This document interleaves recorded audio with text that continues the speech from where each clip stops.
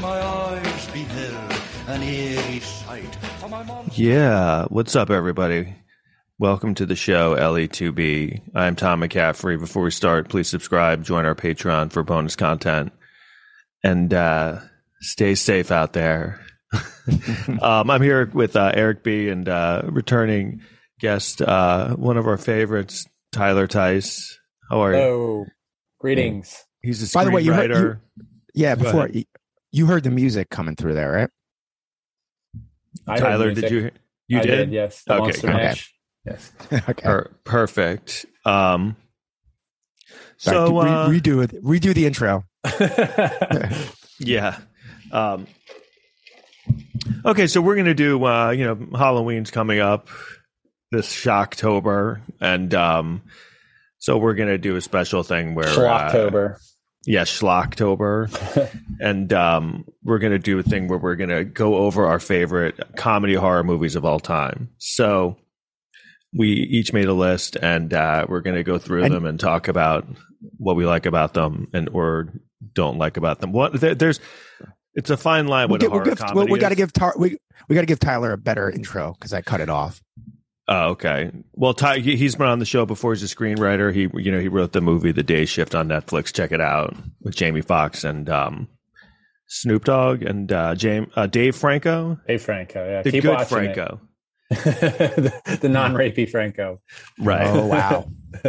He must be so shocked that he's become like the top Franco in the family. Maybe he's the one that like sold out his own brother. He's like, I'll take over this. Probably, this family. If you told James Franco 10 years ago, like, oh, Dave's going to be the one.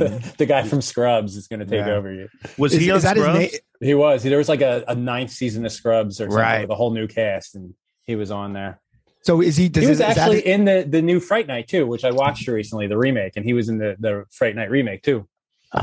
Is his name the non-rapey Franco? That's what you called him. Is that? I don't know. I saw someone on Twitter say that. So I like James Franco. I don't. His name is not James Franco. Was there something? Before we get in, was there someone who just Kanye West? Have you been following that at all? This is just quick. I guess he said some things about the Jews on Twitter recently. Yeah. So what's going on with him? Are you He's just it's weird. I've never seen someone melt down like this in public. I mean, I guess I have, but like Charlie Sheen was one of the last Britney ones. Spears, I kind of feel like fits into that.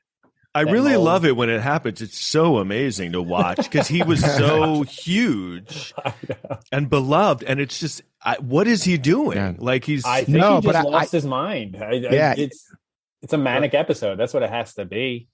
He was on Tucker Carlson recently. Yeah, and I want to hear a clip of him talking. I watched part of the interview. Yeah, I'll play a clip. Here it goes. Glaubst, dass ich fleißig gewesen bin, dass ich gearbeitet habe, dass ich mich in diesen Jahren für dich eingesetzt habe. Wow, he sounds.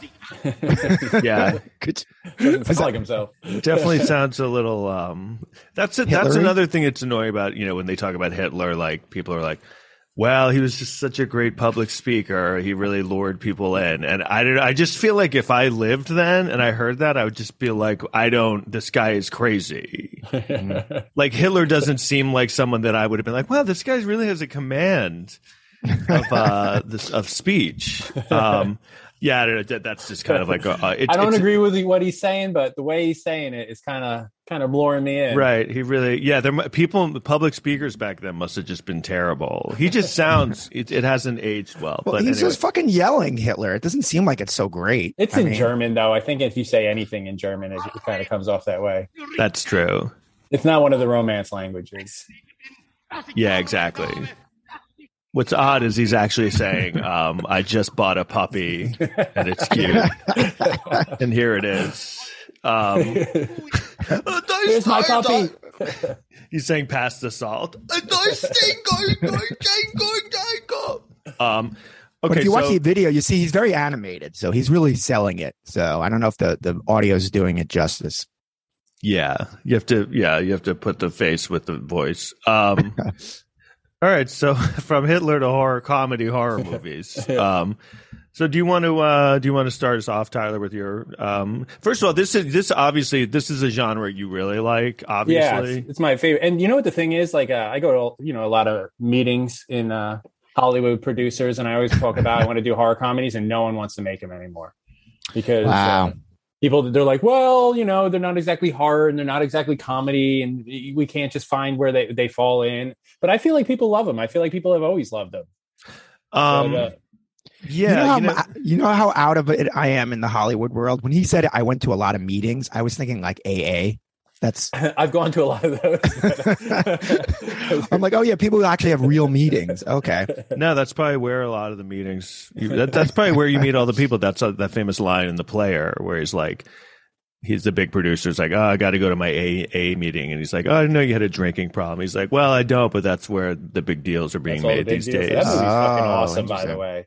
I love that movie. Did you find any parallels in your experience in the movie industry? I watched it recently, and it's changed a lot, but it's kind of stayed the same. Like that kind of shows the whole studio system, which has kind of died out. And you kind of go to these smaller production companies, and they don't wear suits anymore. They're all they just wear like fucking whatever t-shirts and stuff. And now we do our meetings like this on Zoom. So that's the reason I moved. Yeah, that's why I moved to Florida. I was going to move back to LA. And then COVID happened, and they're like, no matter where you go, you're going to be doing your meetings on Zoom. So I just came here because I rent a 5-bedroom house that costs the same as my 1-bedroom apartment in LA. Wow. Yeah. Meetings like this. And how old are the people at those meetings? Who are the executives? They're young. They're younger than me. I'm older than most of them. And do you meet with them because you have a specific project that they want to talk about? It's called The General, and what you do, like my representation, they'll like blast out Day Shift to everybody. And they'll read Day Shift, and if they like it, they can request a meeting with me. And we just talk. Like, that's it. I just go on there, I talk to them, and we just kind of get to know each other. They'll tell me about some projects. Maybe I'll pitch something, but that's it. It's just kind of like an introduction and getting to know them. I like it because I don't have a whole lot of friends down here. So I just kind of talk about movies for a little while with somebody. Right. And that's when they are like, well, we don't really want to do horror comedy. Yeah. And that's when basically. And you know what every single one says they want a movie like The Quiet Place. That's like, they're like, we want to do a movie like The Quiet Place. And I didn't like that movie. So like, I have nothing like that. So sorry. Wait, is that the one where they did a sequel? Yeah, they did. Yeah. They did part 2. I never saw part 2. I liked them both, but there was a few movies that were similar to that before that, but I can't think of what they were, where they can't talk. They got to be quiet. There was another movie before that. Was like it that. I can't remember. Baps?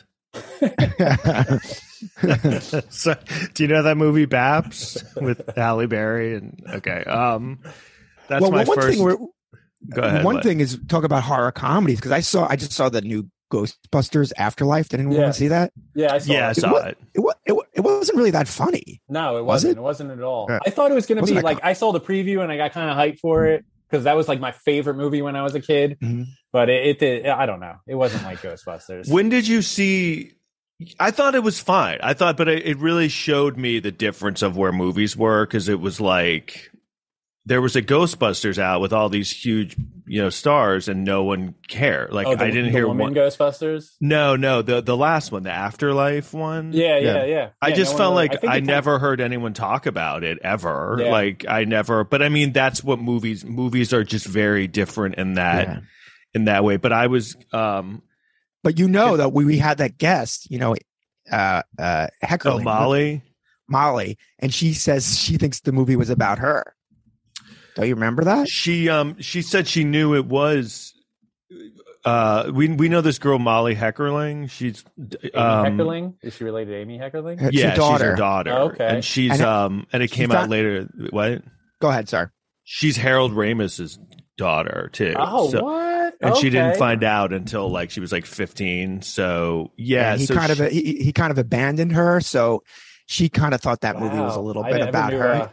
That's crazy. I feel like she knows Jason Reitman. Like such a good guy. No. She said Jason Reitman kind of said that she has a sister or half sister that's also Harold Ramis's daughter, and Jason Reitman said it was loosely kind of based on them at their experience with Harold Ramis. That nerdy little girl. Oh yeah, because he abandoned them. Right. In the movie. I don't know that he really like abandoned her. I think it was more they had an affair. Yeah, and he had his own thing going on, and it would fuck up his own and I thing. think it was like they didn't want to ruin their marriages. So I but don't. You're not talking about the biggest part of that story, though. The biggest part is the father.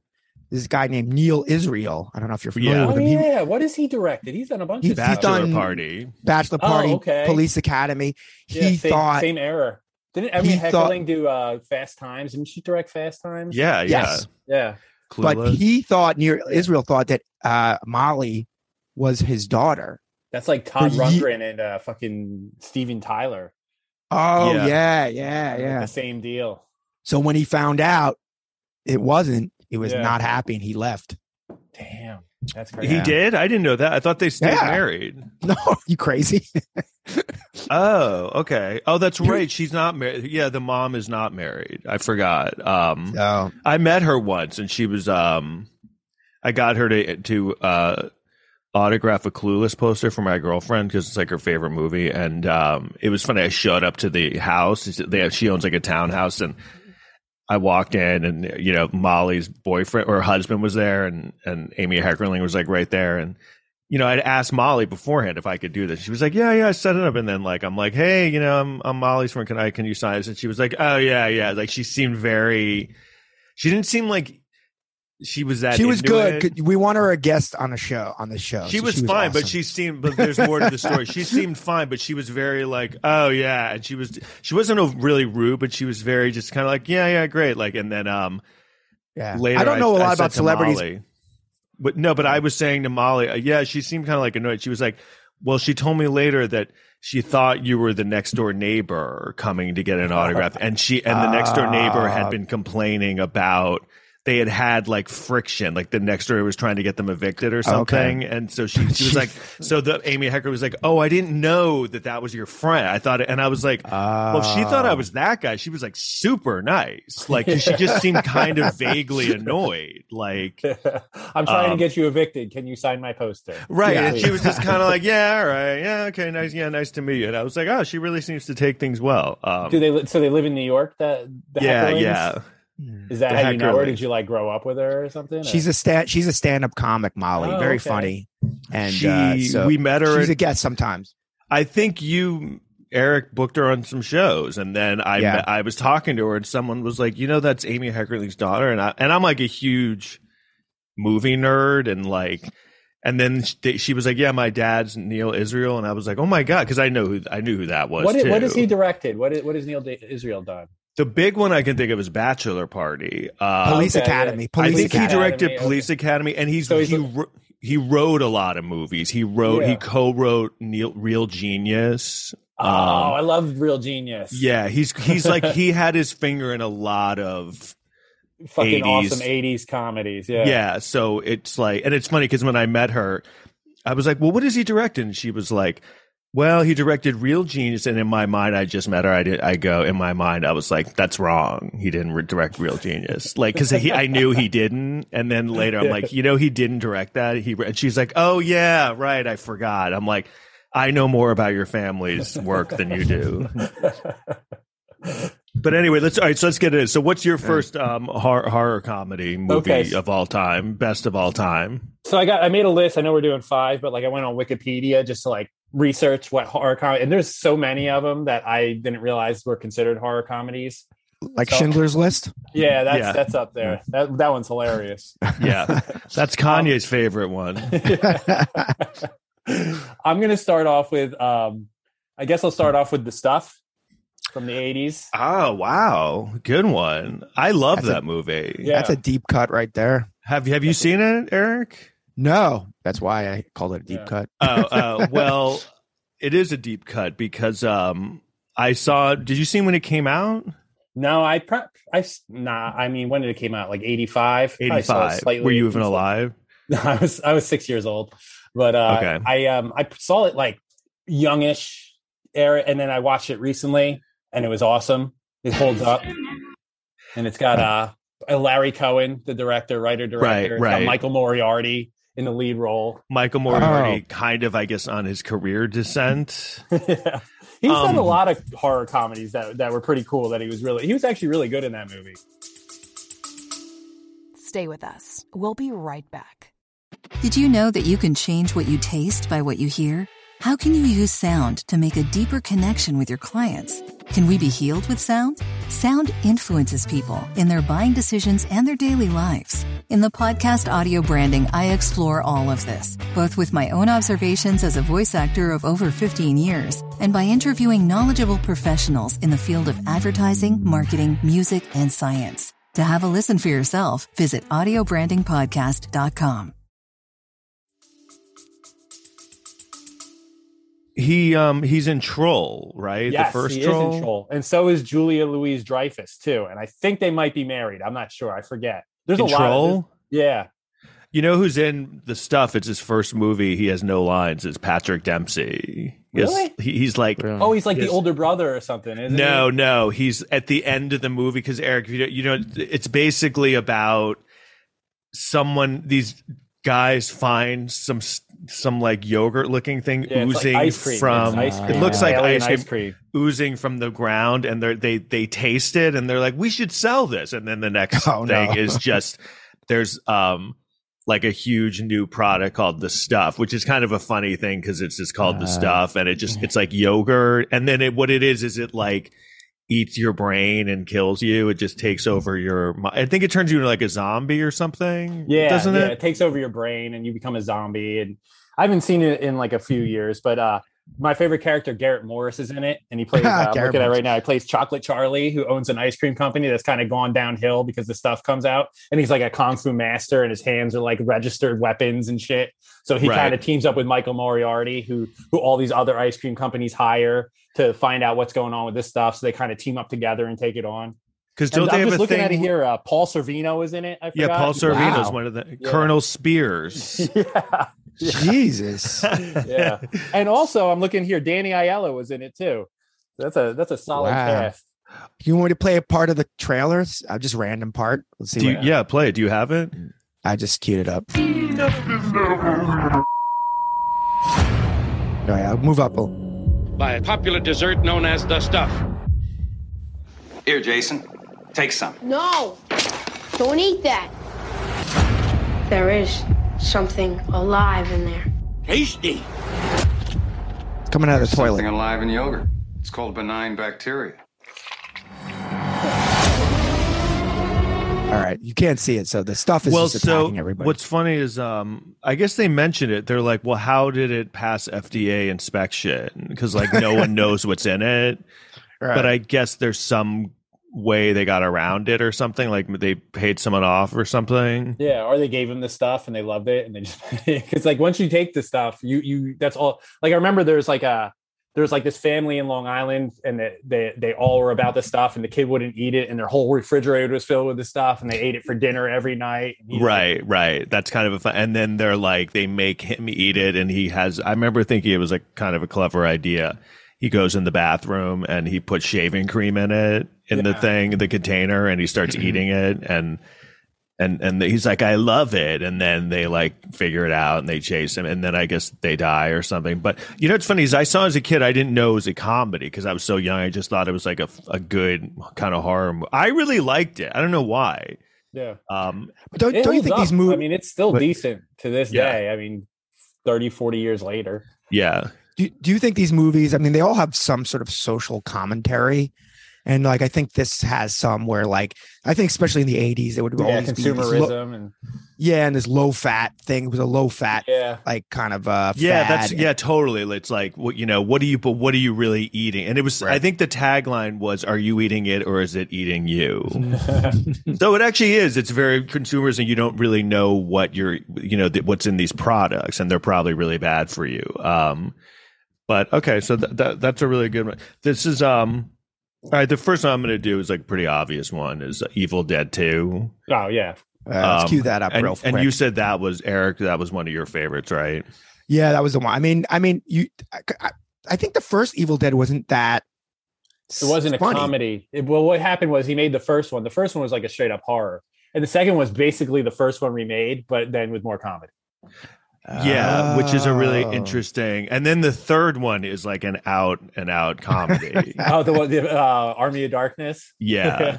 Yeah. That now one. these movies, What? These movies are Sam Raimi. That's what got him big. And Bruce Campbell, who's like, he's like a ham in this movie, right? Kind of. That's kind of his thing. Yeah, he really. I think people. I mean, I think it's talked about, but his performance, he really sells that movie. Like, I don't know, like you needed someone like him, his physicality, because they had some special effects. You know, it was kind of like very bare minimum special effects, and he had to kind of sell a lot of the stuff. Like, and he does a lot of stuff where he's just banging up against the wall and stuff. I remember that came. I'll play the one clip real quick. This is the most famous of the movie. This is where he's cuts off his hand and then replaces it with a chainsaw. Oh yeah.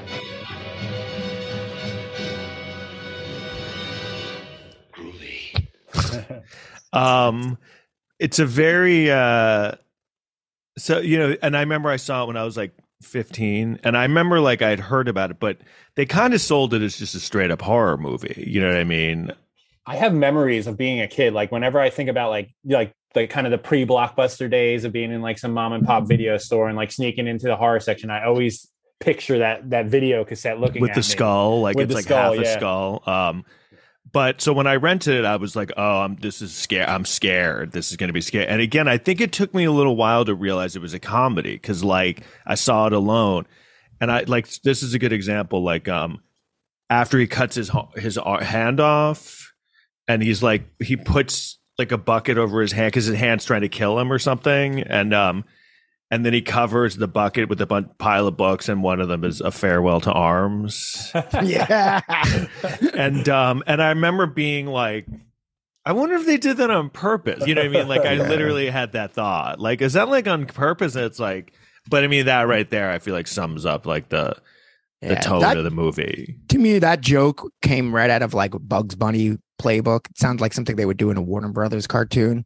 Yeah, it's and it really holds up. I just watched it recently, and I think what's good about it is funny, but it also is scary, right? Yeah, I mean, like, definitely.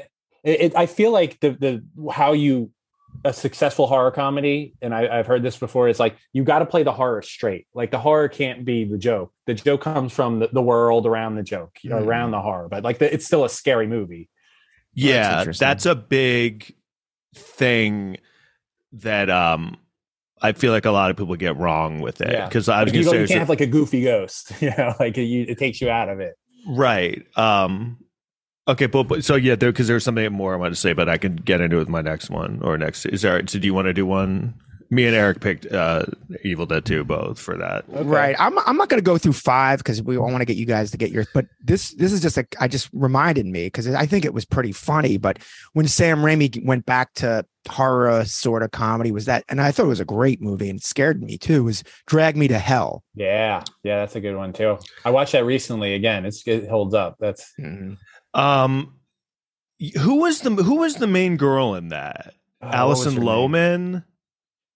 Was that? I remember Justin Long was the main dude. He's in it, but you know, Alison Lohman, I looked her up. I think she quit acting. Yes, she is. Yeah, that was Alison. Yeah, which is like, she was sort of on fire at that point. She had done some movie like Nicolas Cage, and then she did that, and that was kind of an acclaimed movie, Drag Me to Hell, right? Yeah. It was great, and it was also I just Googled her and said, "What happened to Alison Lohman?" The first thing that comes up. But it was also very timely too, because it was like, I guess she kicked this old gypsy woman out of her home, and it was right during the financial crisis when people were losing their homes. They probably wrote the movie years before, but it just really resonated. It was perfectly timed for the time. And it was also scary too. I remember that one shot where she's like in the car, and it's like kind of like the camera circling around, and you just see the old lady sitting in the back. Right. And the ending's scary, right? The ending where like, doesn't she get like dragged to hell at the end? Dragged to hell, yeah. Isn't it like in a subway station or something? Isn't that where it's like she's waiting for a train, and it's one of those where everything's worked out and you're like, this can't end well.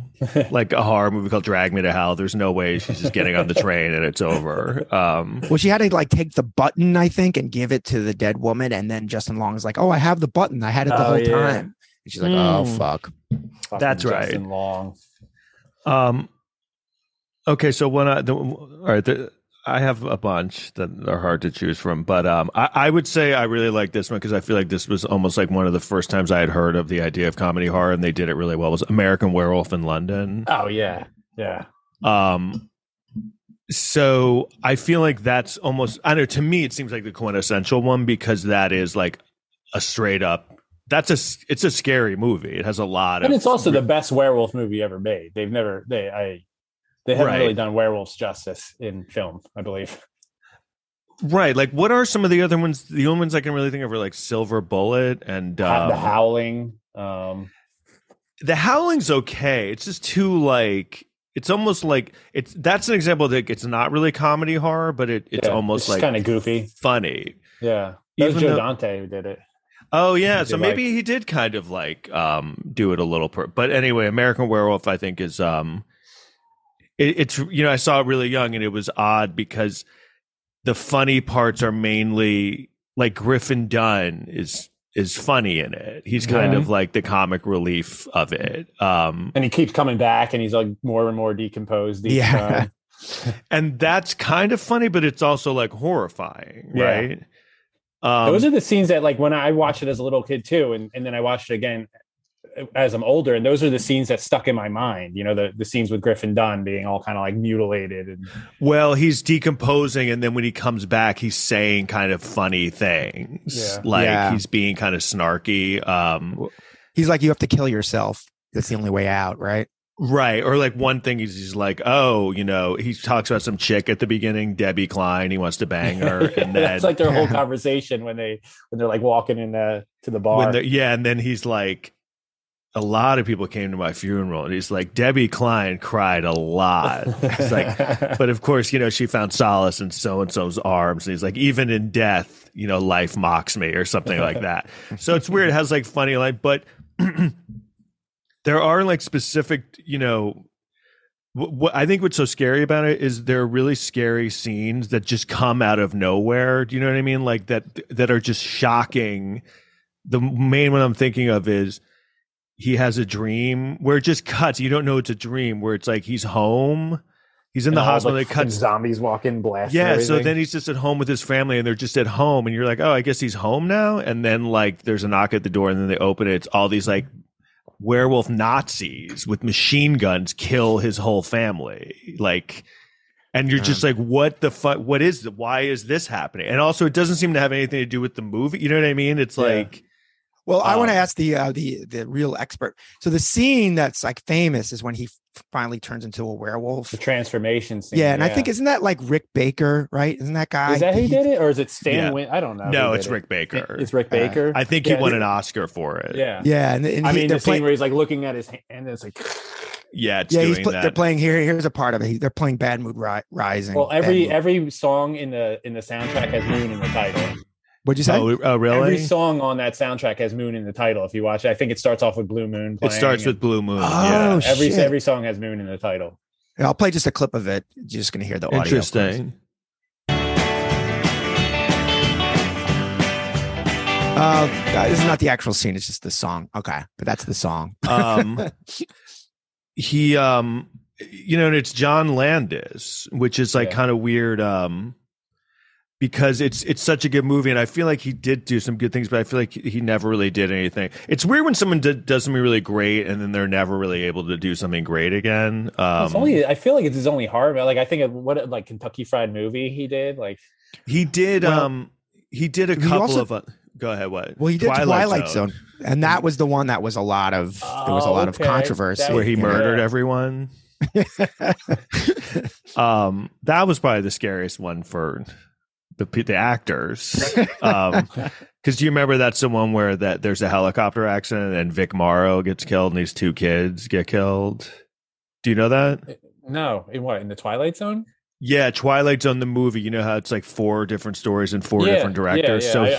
So John Landis was directing one, and it's in the movie, but it's cut a lot because there's a Vietnam sequence, and there was like this big helicopter scene where he's rescuing 2 Vietnamese kids, and the helicopter wasn't rigged secure enough, and it fell and it decapitated all of them. What? I didn't know that. And it was a big thing where trial. there was a trial and there was a big thing because it was like the kids, it was really unsafe conditions, obviously, and the kids shouldn't have been in that thing, and they weren't in the union, and they were too young to be on set. And here's a follow-up to that I just read, because Landis would direct a lot of those Eddie Murphy movies, right? Mm-hmm. That were, and apparently they had a falling out, and part of the falling out was that, like, when that shit was going down the trial, Eddie Murphy didn't like say anything or come to his defense. He didn't go to the trial or to support him, and then. So did they blame John Landis for it? It was like, yeah, because I mean, it was, he's the director, so he's kind of, and like it was supposed to be like. They knew it was dangerous. Like, you shouldn't have a helicopter like right next to like these two kids. Like, they knew it was, they shouldn't, what? Right next to children. Well, just like they knew that it was, they were working too late. There's like labor laws, and then there's rumor that Steven Spielberg was on the set and left because he didn't want to like. So.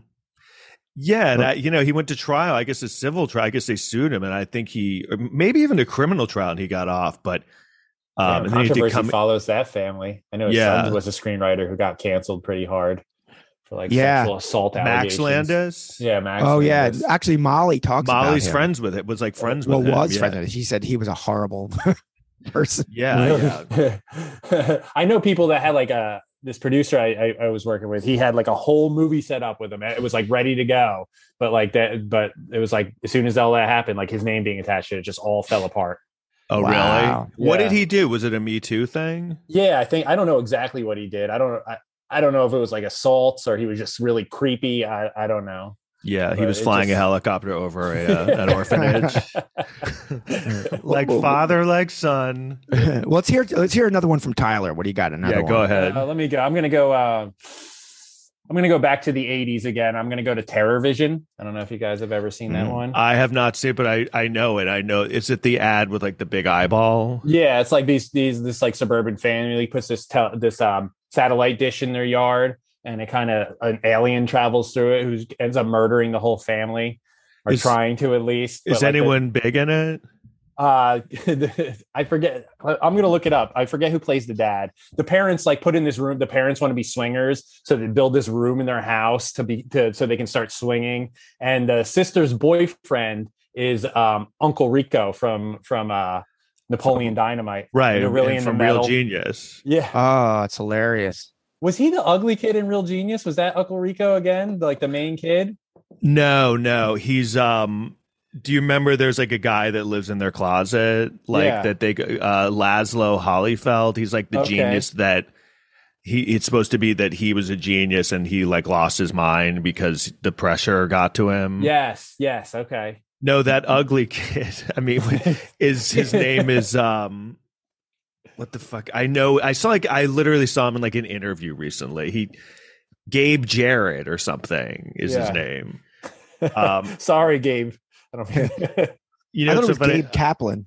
I was gonna. Diane Franklin's in it. I was gonna say Diane Franklin's in it. I messaged her about a week ago over Instagram because we're like Instagram friends. Yeah. She hasn't got back to me, but she sort of had a run. All her posts are like.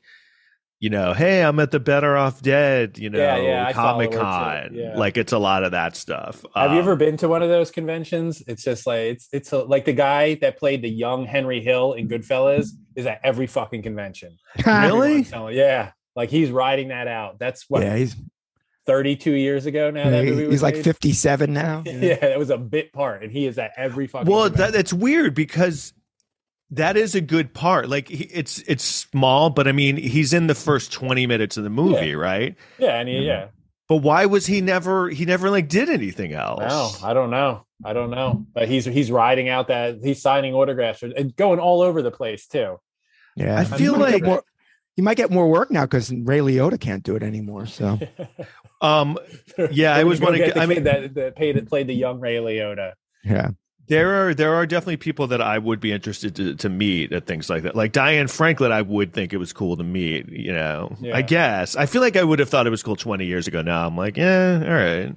I was at a horror convention in LA when I lived out there and I met Kane Hodder, who played Jason Jason Voorhees and like a lot of them. And he played in the Hatchet guy, Victor Crawley.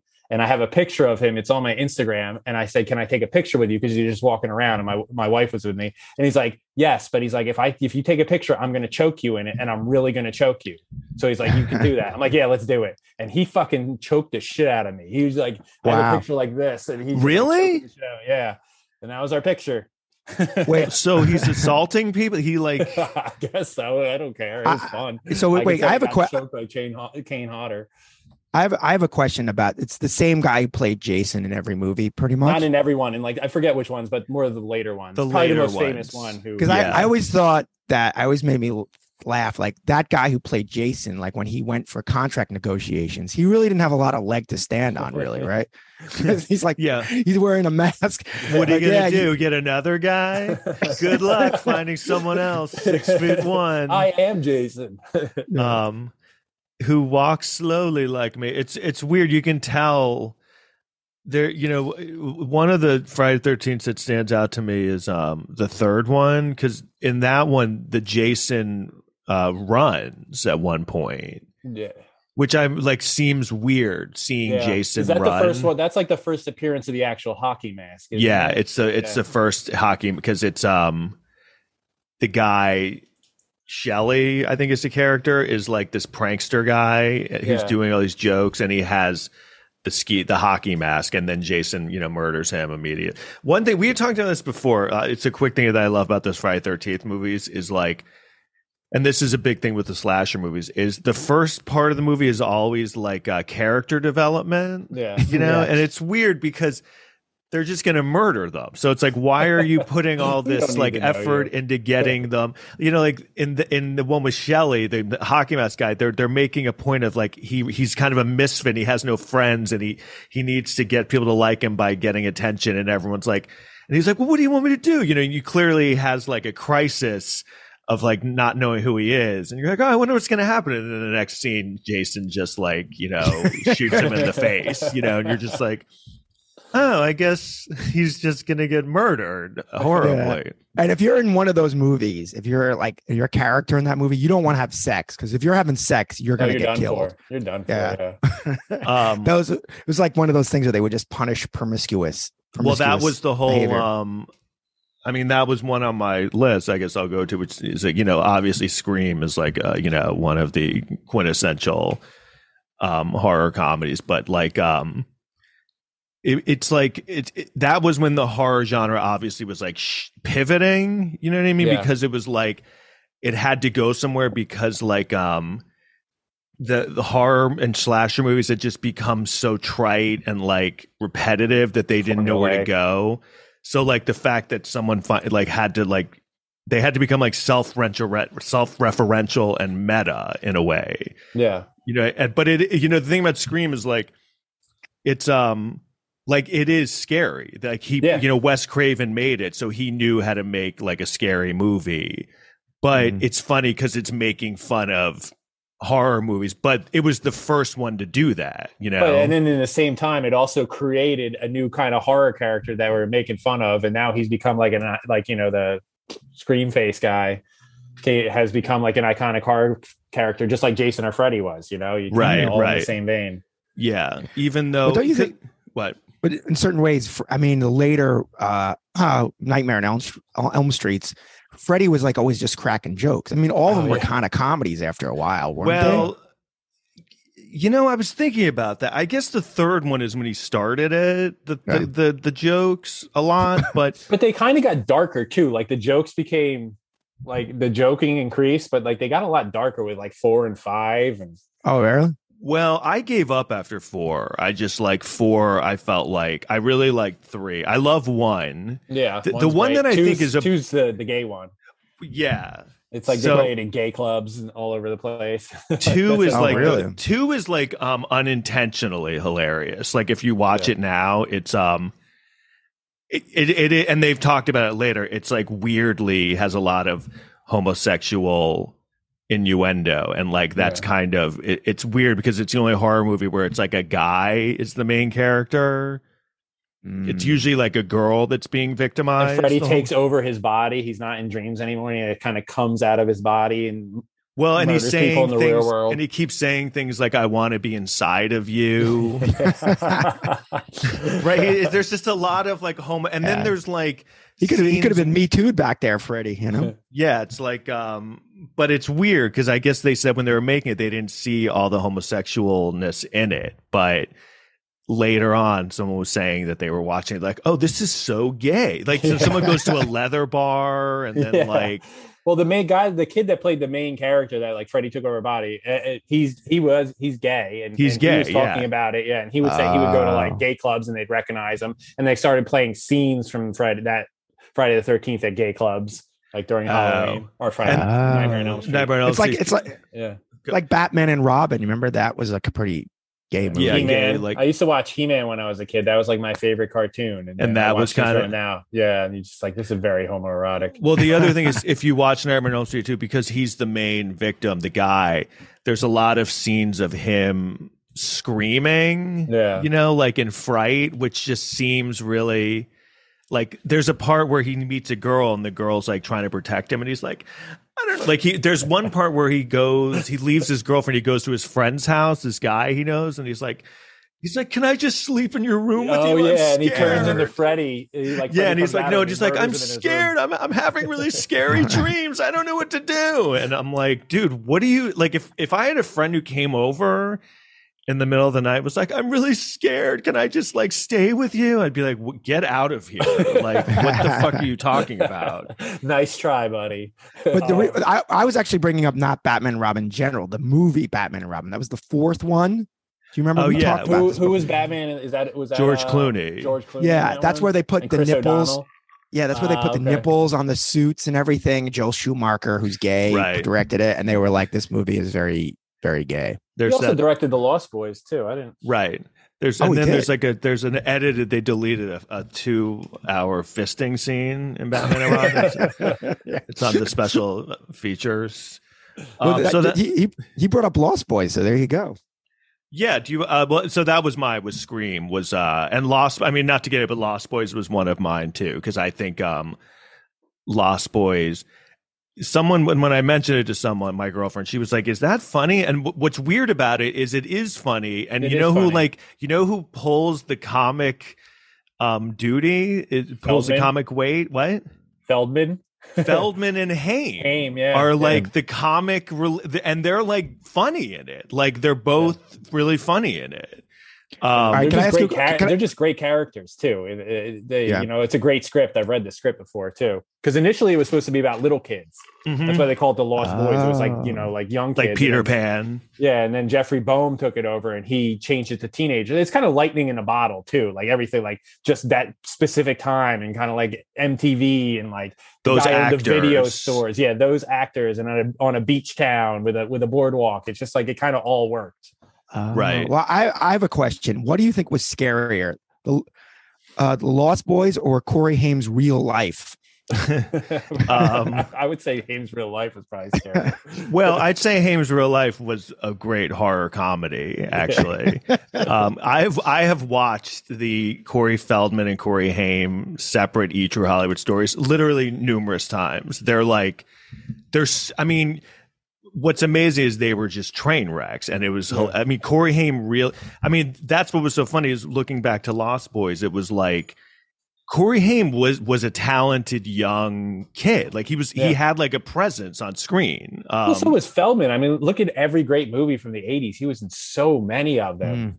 It's so weird to me though that can happen where someone can be so good and have such a presence and it just goes away. That must be like, and I do think it just shows you're really at the mercy of like a good director and script. You can easily, you can have a good director bring out something great in you and then think you're great. Like movies, you're really just at the mercy of the script and all that stuff, you would know that. So like, well, it's also too, you're at the mercy of the studio. And I mean, even in like, in Day Shift, there are so many things they cut out in the end, and like with the actors, like if like a big actor doesn't want to do something, he wants to change it gets changed.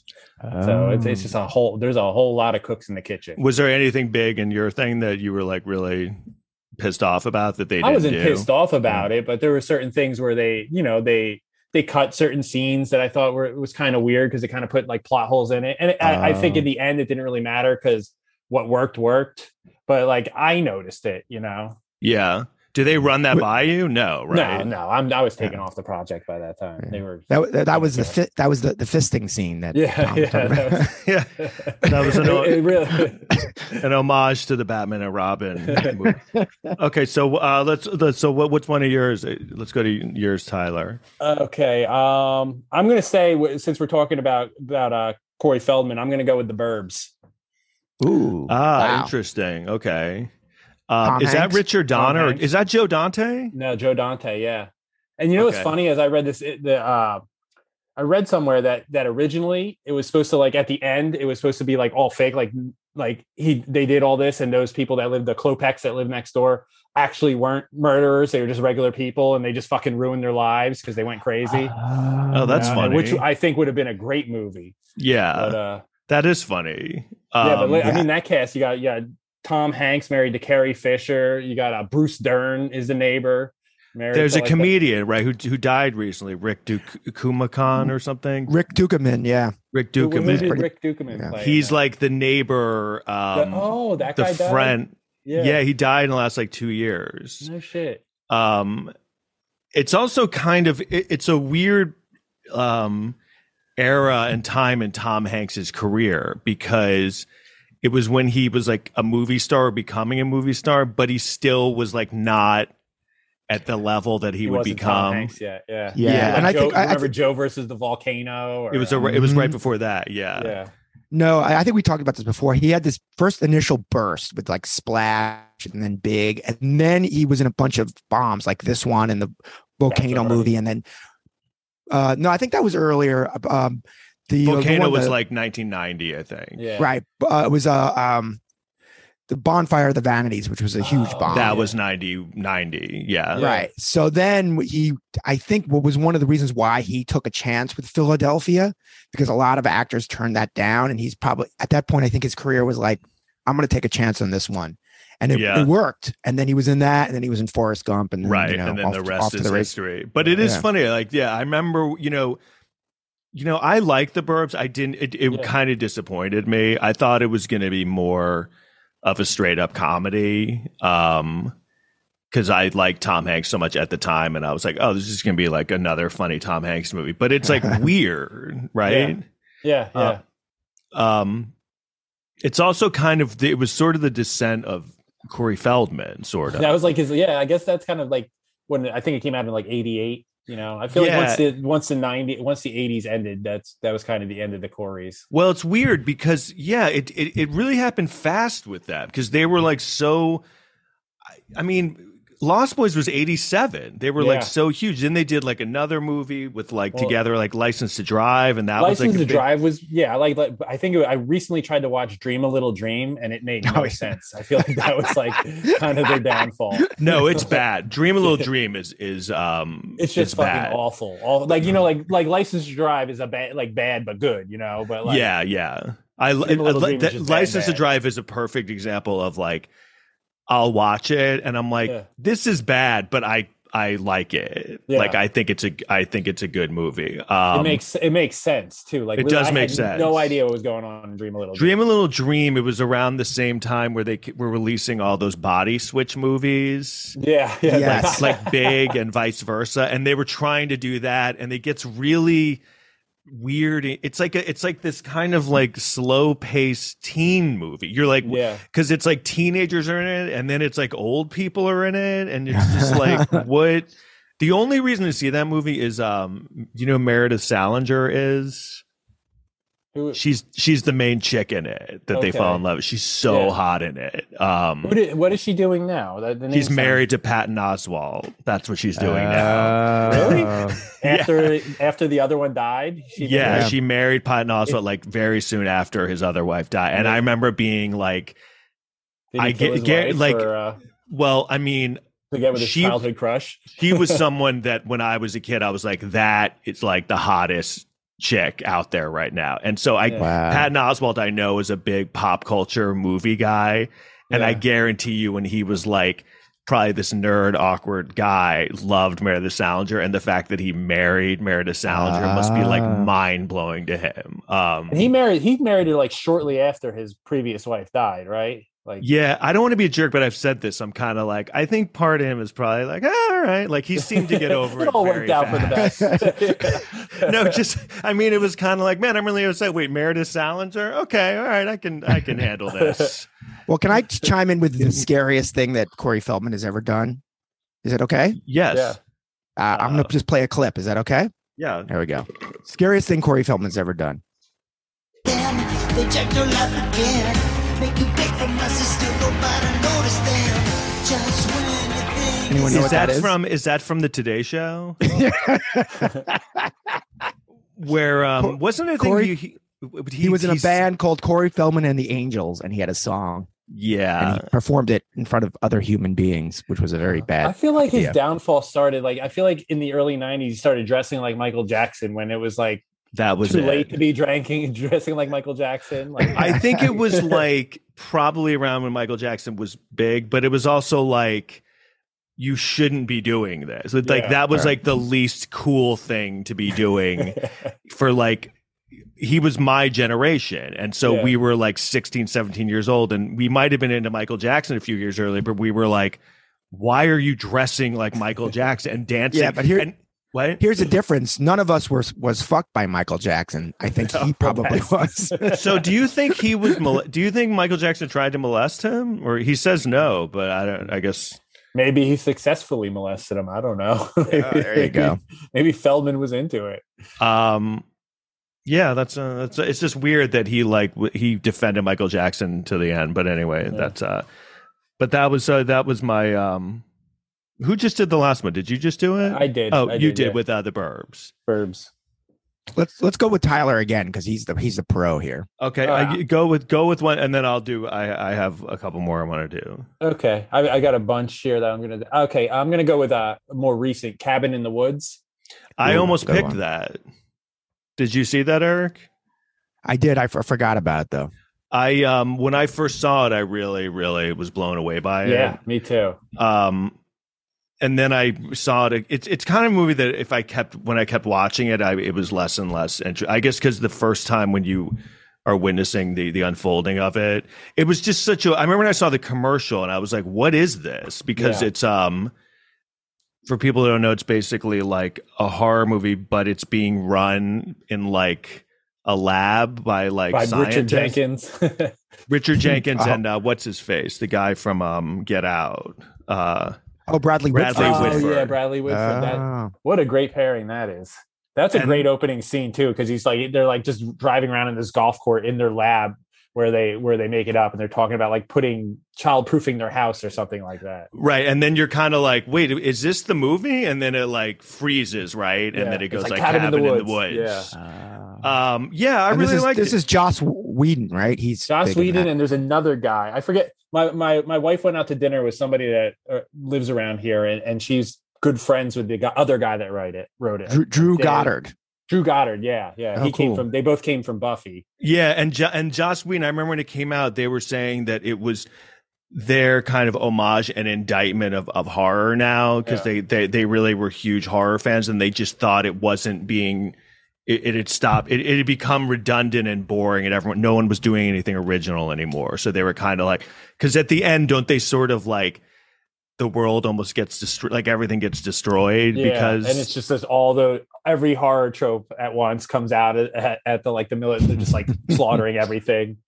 Right. It's and it's weird because when I look back on it, I was like, wow, it's really good. But then I was like, oh, but it's almost not the most original thing, because they are making fun of horror movie tropes in it, which I was like, Scream did that, but they were doing it in like a different way. The whole like lab thing of them controlling it was such like a novel idea. You know what I mean? Like, it was like to appease these like older gods, they had to play out horror movies in reality. Right. And they would get to see, like, through what they did, they would pick their own demise. And what do you think? What do you think the commentary was behind? Because those guys, I do feel like, and genre filmmaking at its best is like has a bigger like like message behind it that it's kind of trying like through line. What do you think theirs was, or when Maybe you were watching? That horror is formulaic, you know, how it has to be like the final girl, but when you kind of tilt it on its head and make it different, it gets better. I don't know, because that's kind of what happened. Remember the one dude, I forget his name, he was like smoking weed the whole time. Yeah, and the weed made him immune to all the shit they were doing. And right, and he oddly everything on its head. And he oddly ends up being the one who kind of like figures everything out. Yeah, and he was like, each person has their like part, and they've been like kind of poisoning them for weeks to like come into these roles, and he's kind of the only one noticing that everybody's acting different. Right, like and then they are one way, and then they kind of like will release like a gas that makes them act a certain way. Yeah, like what's his name? The Hemsworth dude becomes like the ultimate like jock, and like the other girl gets like real slutty. And... Right, but they're not like that at the beginning. There's a really funny line at the end where like I guess Sigourney Weaver comes in and she's explaining, and they're like, right. Sigourney Weaver's there's there. all the all the different archetypes, like the virgin, and the girl's like, me, a virgin, and then Sigourney Weaver's like, we work with what we have, or something like that. Yeah, that I almost picked that one because that one is like, it's funny, but it's I don't know that I'd say it's scary, but it's like it's not scary, but they play the horror tropes straight. Like, yeah, Bradley Whitford always bets on the mermaid to kill him, and it never happens, and at the end he gets eaten by the mermaid. Yeah, it's scary enough. Like it's what this isn't one that I picked, but do you like Texas Chainsaw Massacre 2?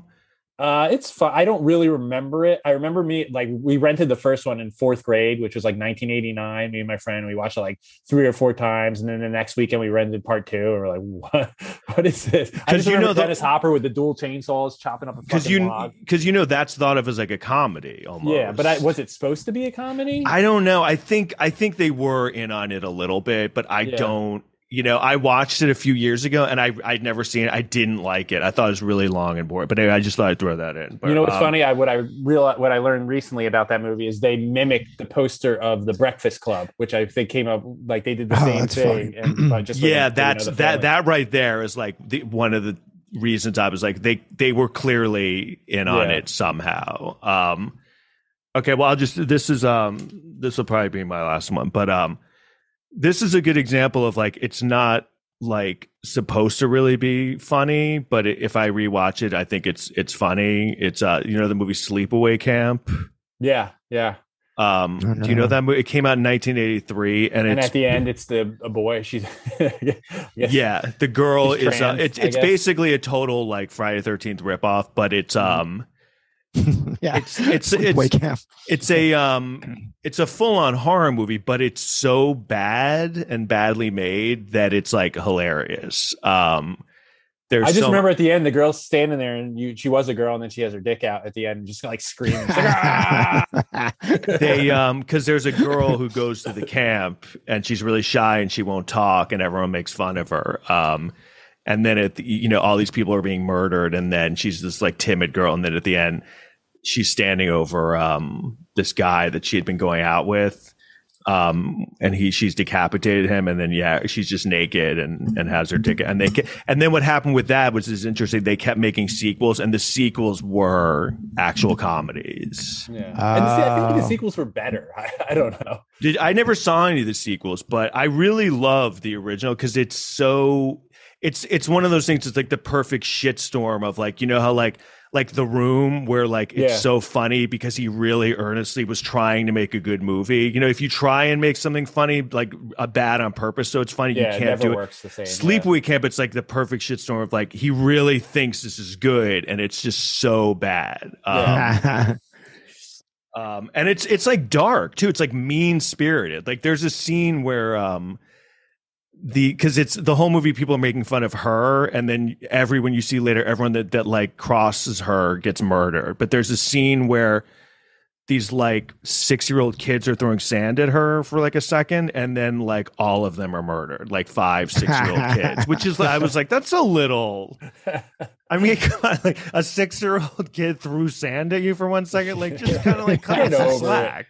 They hold grudges, those killers, man. It's also weird too because it's like a trans. Is it more relevant now because it's like a trans horror movie? That wasn't like a thing back then. I mean, it was a thing, but it was not like it is now. But could you imagine how that would go over now if they made a horror movie was like the killer was trans, the trans community would be like, you bastards. So what? We're all just murderers? Like, no, we're trying to include you. Didn't that just happen with the Dahmer show? Like they got pissed that they labeled it LGBT. Yeah.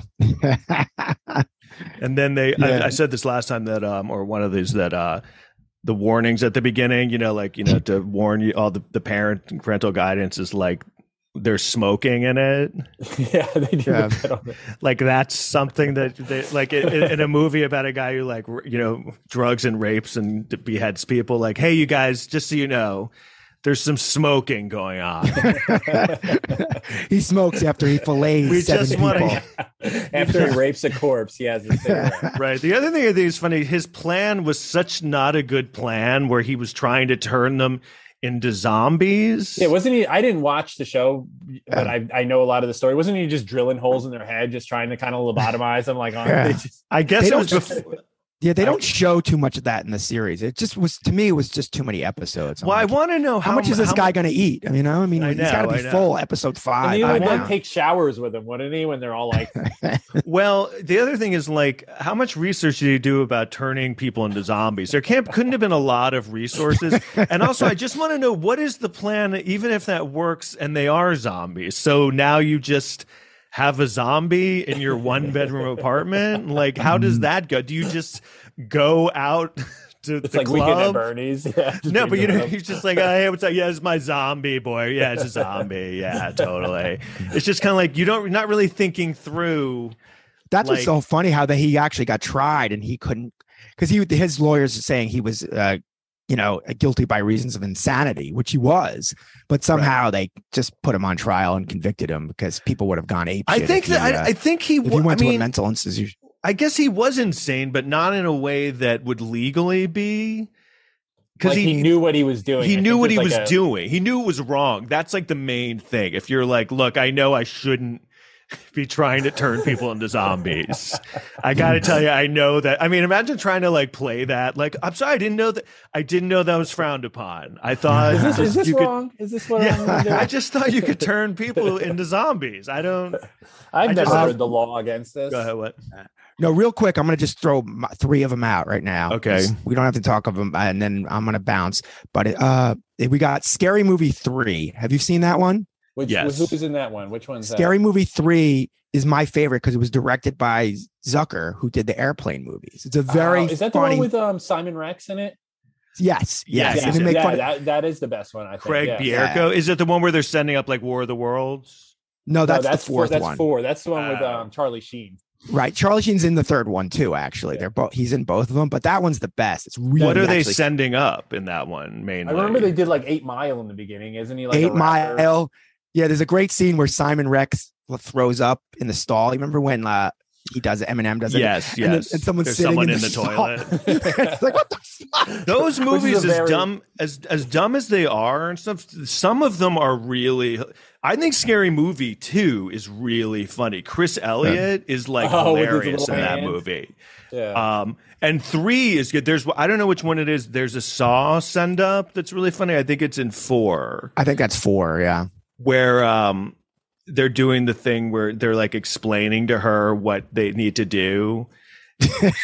And she's like, this is what you have to do, and you have 60 seconds. She's like, I don't get it. Like, I don't. So it's funny, like he has to re-explain in the voice.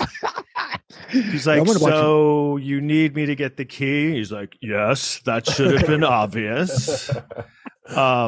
But yeah, those movies are yeah. really I got another funny. one real quick because when it scared me as a kid, it's legitimately scary, but also very funny. Is Abbott and Costello Meets Frankenstein? That's like a classic to me. Yeah, that's like the OG fucking horror comedy. It's legitimately funny. You can watch that now, and I haven't seen that since I was a little kid. I should check that out again. Watch it. There's legitimately really funny because and it has all the famous actors, Bela Lugosi and I think Boris Karloff, and it's just basically Costello being scared of everything.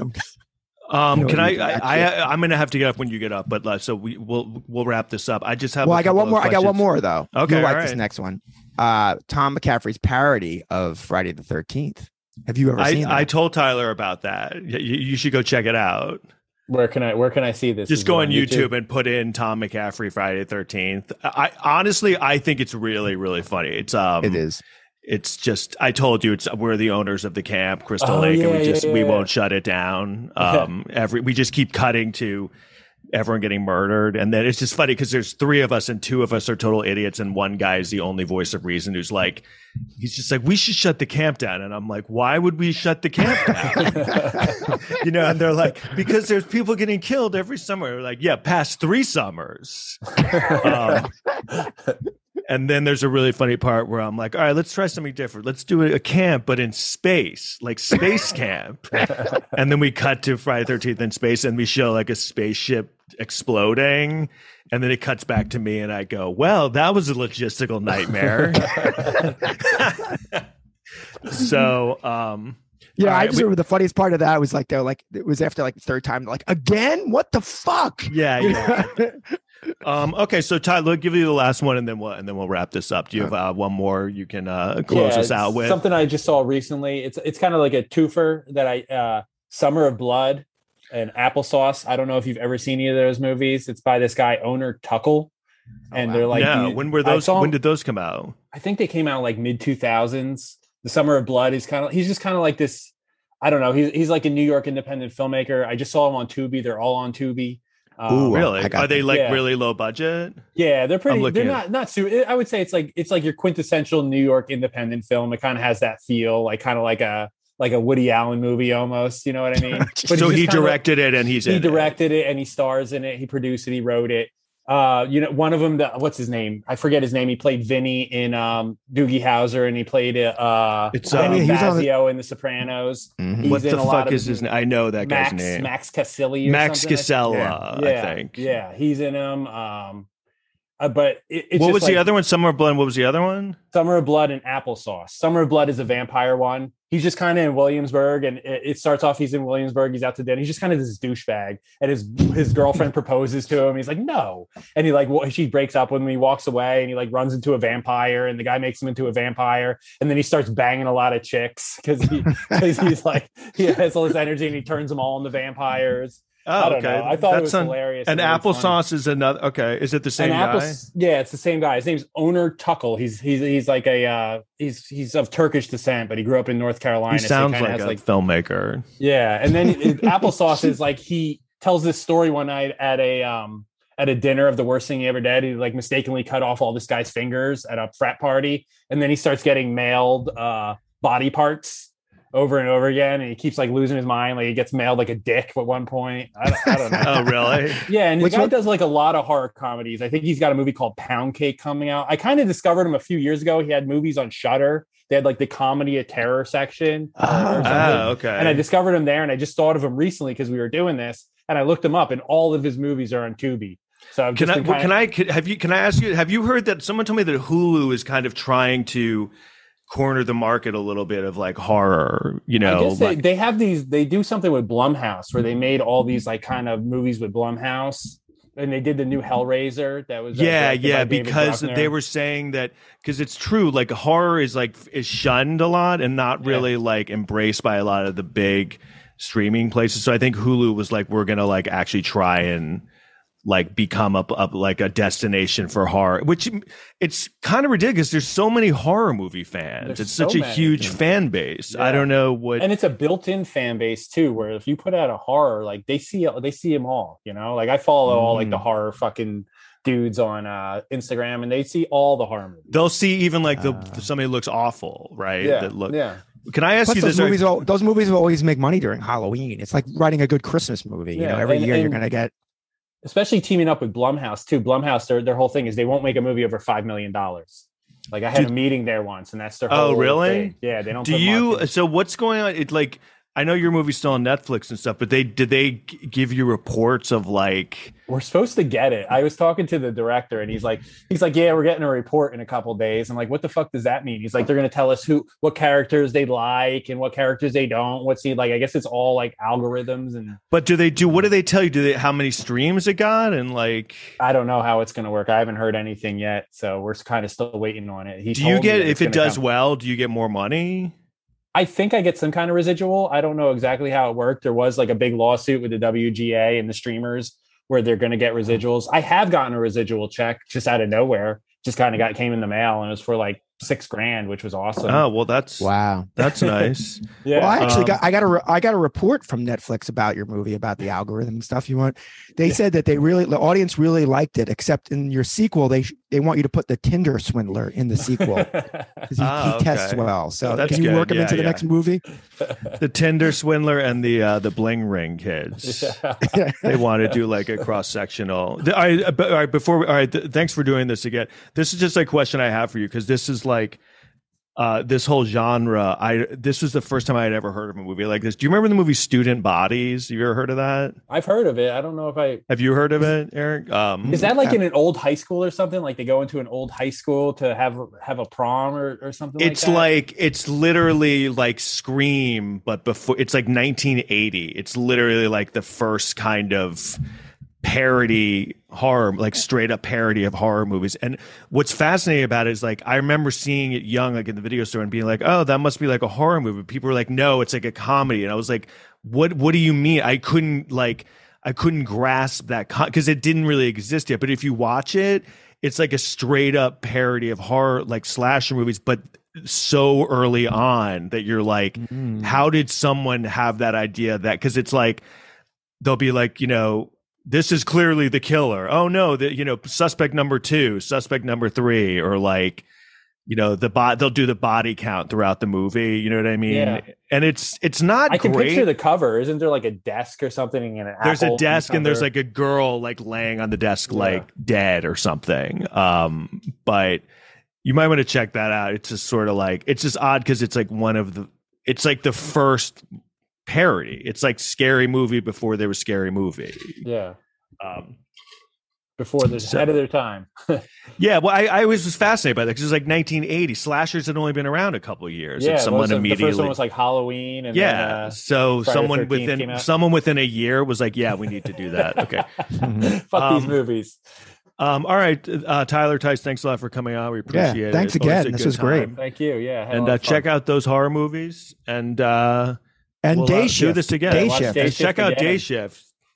That was the number one we never got to. Day Shift.